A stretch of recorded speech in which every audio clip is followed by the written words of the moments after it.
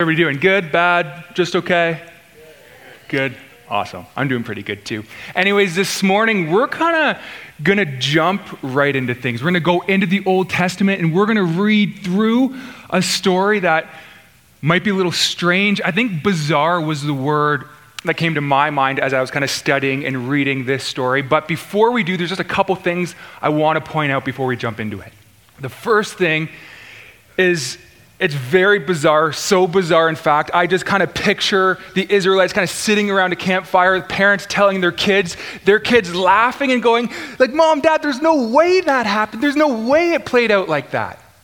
It's one of those stories, it's okay to laugh. It's okay to go, why is that included in this holy book in our scriptures? It's okay to chuckle, but it's also important and it's in there for a reason. And so we're going to try to pull out a couple truths from this funny, interesting story. The second thing I want to just kind of give us is God used an unlikely hero. Somebody who maybe his peers, maybe himself didn't expect to be used. And God uses unlikely people. And the third thing is there's just no way we can pull out all the gems in this story. I think I have 28 minutes left on my counter. If we want to stay till 2 o'clock today, we could. Actually, I don't think we could, but I want to challenge you guys, go home, open to the book of Judges, read the stories, reread the story we're about to go into today, and see if you could figure out and pull out more, because Scripture is alive, it equips us. And there's so much to be learned. You know, I was recently convicted. I would read my devotions, and recently I've been doing my devotions on the Bible app, and after I read it or I listen to it as I drive, I get a little check mark, and I go, okay, I'm a good Christian today. I got my check marks, I'm all good, I'm all caught up. And that was my devotional life, was just kind of wanting to get the check mark so I can feel like I'm doing a good job. I want to challenge all of us, myself included, go study the stories. Look up the places that are mentioned. Look up the characters. See this Old Testament narrative where God's story is leading and how we can apply it to us today. There's so much truth that I skip over just because I just quickly want to get my day started. I read my devotions and I forget about it. And so those are the three quick things I kind of want to give us before we jump in. And the last thing is I do this at youth group, so students, you might know what I'm doing here, but I usually give the kids kind of the point I'm sharing. And I'm going to do that with us today. When I teach at youth, I say, okay, guys, when your mom or your dad or your grandparent or whoever picks you up, you're going to be driving home in the car, and they're going to turn to you and go, okay, Greg, like, what did you learn at youth group today? That's generally how the conversations go. I say, okay, this is the answer you can tell them, so it looks like you were paying attention, right? This is what you got to tell your parents or whoever picked you up. And so I'm going to do that with us today. And I don't want to give you this and for you to check out. I want you to think about this phrase. I want you to think and chew on it as we kind of go through the story together.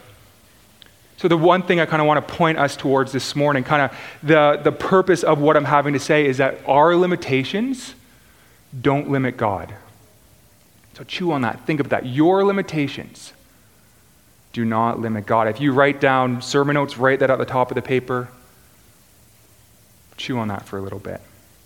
So we're going to go back into the Old Testament. One of, honestly, my favorite stories, how an unlikely person who was limited delivered an entire nation. How God chose to use this unlikely hero, but he wasn't a hero like the superheroes we watch today in our culture, in our world. We love superhero movies. 2 or 3 weeks ago, my wife and I, we went to go see the new Thor movie, and it was fine. You know, I've seen better movies, but I was entertained for the 2.5 hours that we went to see it. And after the movie, I stood up and kind of looked around, and I was shocked by the people that were there. It was packed by like 95% of people older than me. And I thought, okay, this is kind of like a PG action kind of younger kid movie that adults seem to love. And there's something about a hero defeating the bad, good versus evil, saving a city, saving a situation. There's something that we as a culture, we love about that. So what I did is I went home and I jumped on Google, which can be a scary place sometimes, because what happened was I found myself 30 minutes later Googling something completely different. I was kind of lost in the whole of the internet, but I wanted to see how the movie Thor, how it did at the box office and if people liked it, the reviews. And I came across this stat. It said one Avengers movie, so Avengers is linked to Thor, one Avengers movie produced at the box office $2.8 billion. Let that sink in for a second. Not million. We as a people spent $2.8 billion to watch a story about a bunch of heroes defeating a bunch of bad guys. It's pretty wild. It's a lot of money. And so I thought to myself, you know what? I could use $2.8 billion. We have a book in the Bible, the book of Judges, with a bunch of real life heroes. We have our own Avengers. I'm going to pitch this to Marvel and see if they can make a movie out of the book of Judges. This is kind of what my pitch would be like. The Israelites were God's chosen people. They found themselves in slavery from the Egyptians. And God raised up a leader named Moses, who was a stutterer, who was a murderer. And he went to Pharaoh and asked for him to release God's people. And Pharaoh continually said no, and Moses kept going back, and God would put plague on the Egyptians until finally Pharaoh said, "Go, get out of here. I've had enough." And so off the Israelites went. But that wasn't good enough. Pharaoh changed his mind and sent his army to get the people back, to get the Israelites back. But God performed this miracle as Moses put his staff in the Red Sea. It opened up. The Israelites went to safety. They went towards their promised land. The Red Sea collapsed over the Egyptians, and they were free. They thought they were. But they started to wander in the desert for 40 years. What was going to happen? Right? This is where the plot would thicken in the movie. Right? Moses dies. Joshua gets risen up. He begins to lead the people, but the Israelites continue to sin, and God continues to let them wander until they finally enter into the promised land. But once they're there, they fall into this cycle of worshiping foreign gods, worshiping different things, not worshiping Yahweh, their Lord, and God would remove his hand of blessing. And when they would repent and turn back, he would bring up a judge, bring up a hero to deliver the Israelites. Right? We have Ehud, right, the disabled slayer of these obese kings. We have Samson, the long-haired hunk that killed people with a donkey's jawbone. We have Deborah, the prophetess. We have Shagmar, the ox-goad warrior. We have the Avengers right in the Bible. I think this is a $2.8 billion idea. Maybe not, but we're going to look at the second judge. We're going to look at the story of Ehud this morning, and we're going to see kind of out of this cycle how God used an unlikely hero to deliver a nation. And we're going to see how we can apply that to our life. So Judges 3, verse 12, if you'll flip there in your Bibles with me, this is what it says. Again, the Israelites did evil in the eyes of the Lord. And because they did this evil, the Lord gave Eglon, king of Moab, power over Israel. Getting the Ammonites and Amalekites to join him, Eglon came and attacked Israel. They took all their possessions of the city of palms, that's Jericho. The Israelites were subject to Eglon, king of Moab, for 18 years. So the generations before, they were slaves in Egypt. They get free. They wander the desert for 40 years. They enter the promised land, they turn and they sin, and boom, right again, God removes his hand of blessing off of them, and they find themselves under Eglon, under the Moabites for 18 years.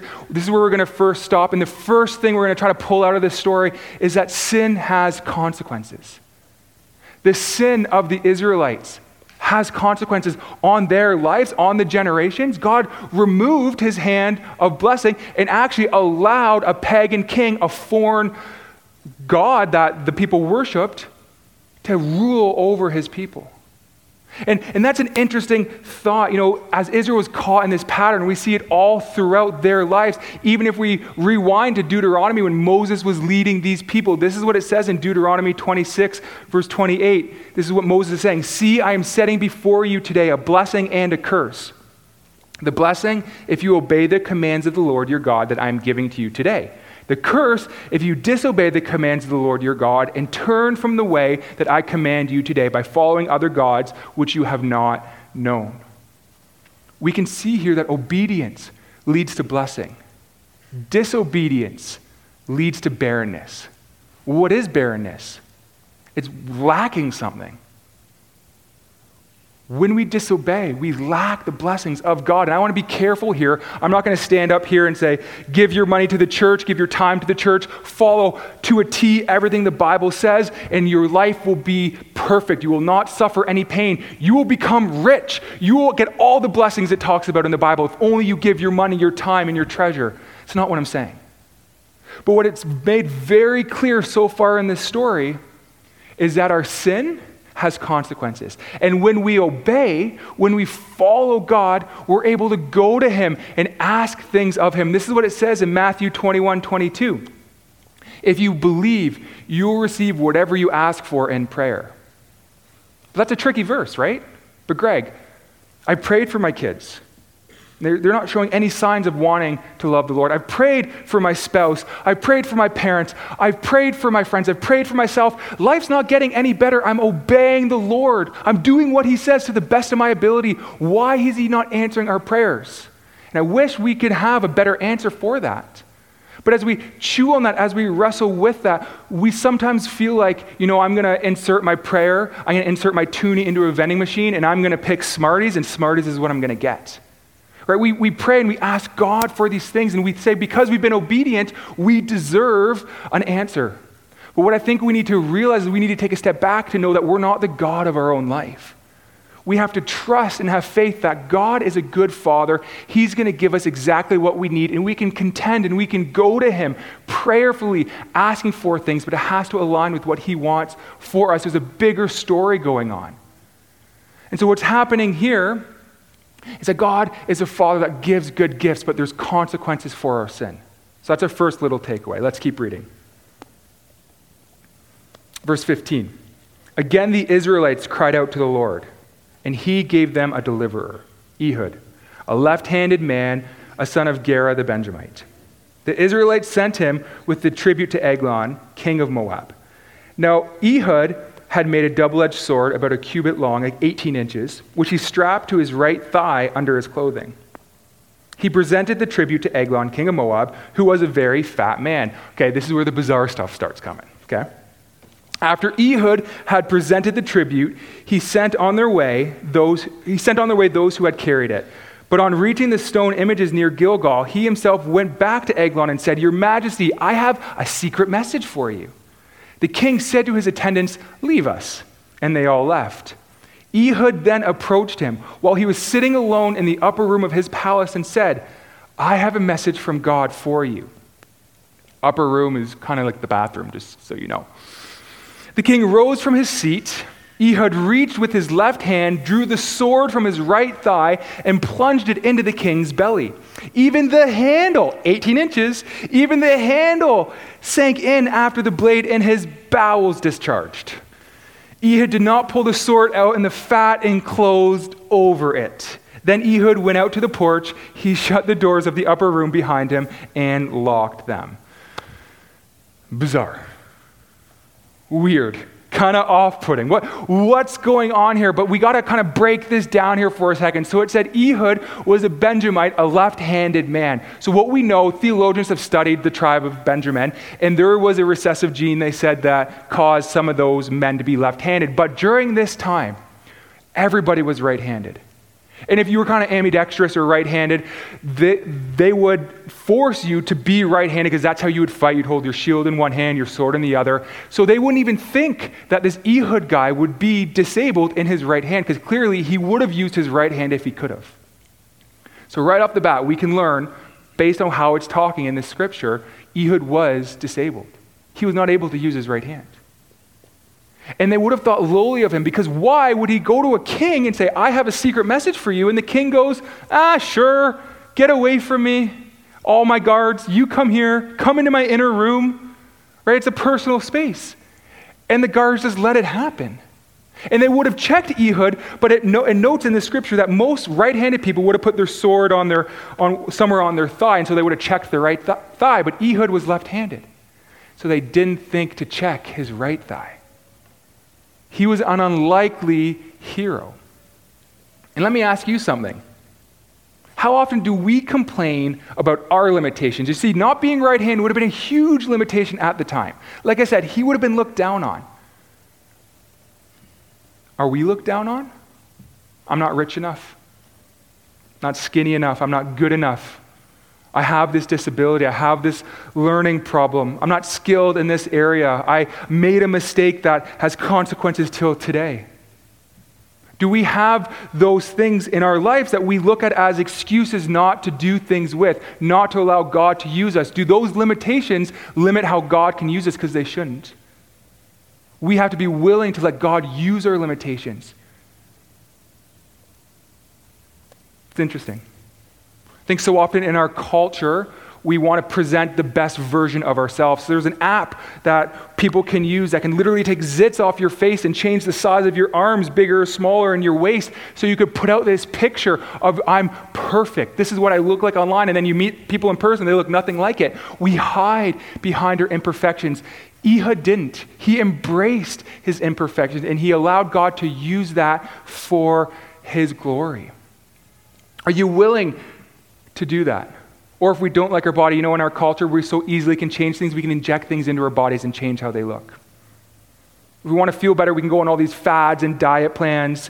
If we don't like our car, we go trade it in. If we don't like our clothes, we can go to the mall that afternoon. If we don't like our future, we can change our degree or change our job. We have so much accessibility in our culture, and a lot of it's good, but if we start to think about it, how often do we sit in the uncomfortableness of who we are? Do we forget it says in Psalm 139, this is what it says about how we were made. For you formed my inward parts. You knitted me together in my mother's womb. I praise you because I am fearfully and wonderfully made. God knit us together with our imperfections, with our shortcomings, exactly how we look, exactly what happens to us. He knitted us for a specific reason. We need to press into that. We need to be thankful for who we are.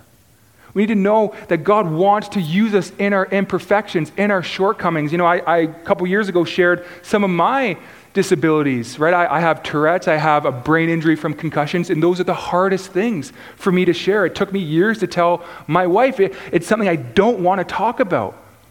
And we hide those things, right? We don't want others to see. We pretend we're okay when we need to press into them and see how God's going to use them for his glory, because we don't know why God has allowed some of these things to happen. I still struggle with my concussions. Why did God allow me to have a brain injury? I don't know. But I need to know that he can use that for his glory in my life. So what are your limitations? Your limitations do not limit God. Let's keep reading verse 24. After he had gone, the servants came and found the doors of the upper room locked. They said he must be relieving himself in the inner room of his palace. They waited to the point of embarrassment. But when he did not open the doors of the room, they took a key and unlocked them. There they saw their Lord fallen to the floor, dead. While they waited, Ehud got away. He passed by the stone images and escaped to Sarah. When he arrived there, he blew a trumpet in the hill country of Ephraim, and the Israelites went down with him from the hills, with him leading them. Follow me, he ordered, for the Lord has given Moab, your enemy, into your hands. So they followed him down and took possession of the fords of the Jordan and led to Moab. They allowed no one to cross over it. At that time, they struck down about 10,000 Moabites, all vigorous and strong. Not one escaped. That day, Moab was made subject to Israel, and the land had peace for 80 years. Why couldn't the Israelites at any point just get up and go defeat the Moabites? Well, they needed a leader. They needed somebody to take charge. They needed somebody to show them that God's with them. They can go do this. And it was the most unlikely person, this left-handed man that even the Moabites didn't take serious because he had a secret message and he went in and killed the king, unsupervised. He impacted the whole nation of Israel to go defeat the Moabites, these mighty warriors, it says right here. This disabled man empowered the people around him. Are we impacting and empowering the people around us?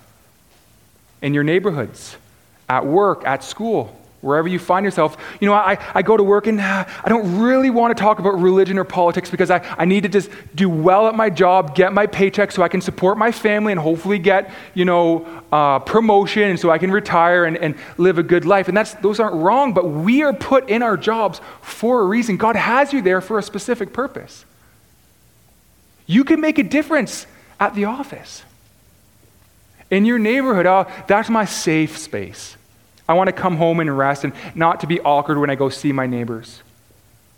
But God put you there for a reason. Why aren't you impacting your neighborhood? You know, we are disciples of Christ, and our job is to go make disciples. And how are we supposed to do that if we're too afraid at work, at school, at home, at sports, at clubs, wherever we go? Why are we afraid to go make disciples, to go stand up for what we believe and go impact and empower the people around us? When I was in high school, I thought, somebody else will be that strong Christian that kind of surrounds all of us and kind of empowers all of us. And then I fully kind of walked away from my faith because I was waiting for somebody to lead. Why couldn't I lead? Why couldn't I be the leader? I could have. Why can't we be the leaders of wherever God has put us? And as God moves us and puts us into different communities and different jobs and different spaces, that's for a purpose. And yes, we get to choose a lot of our steps, but there's often a reason behind it. And God can use us wherever we are, whoever we are. And that's one of the things I love the most about who God is. The heroes of the Bible, the heroes that we read about, they're not like Spider-Man who got bitten by a spider and can shoot webs out of his arms and climb walls and stuff, whatever Spider-Man can do. It's not like Captain America who could be frozen in a chamber or the Hulk who could turn green. We can't be like those people. Now, my wife tells me when I don't eat, I do turn into the Hulk, so I don't know. But we can read the Bible and we can be like David. We've been learning about him. Pastor Ed's been in a series, a shepherd boy. Wasn't even brought to war because he was too young. This little guy who killed Goliath, who everybody was afraid of.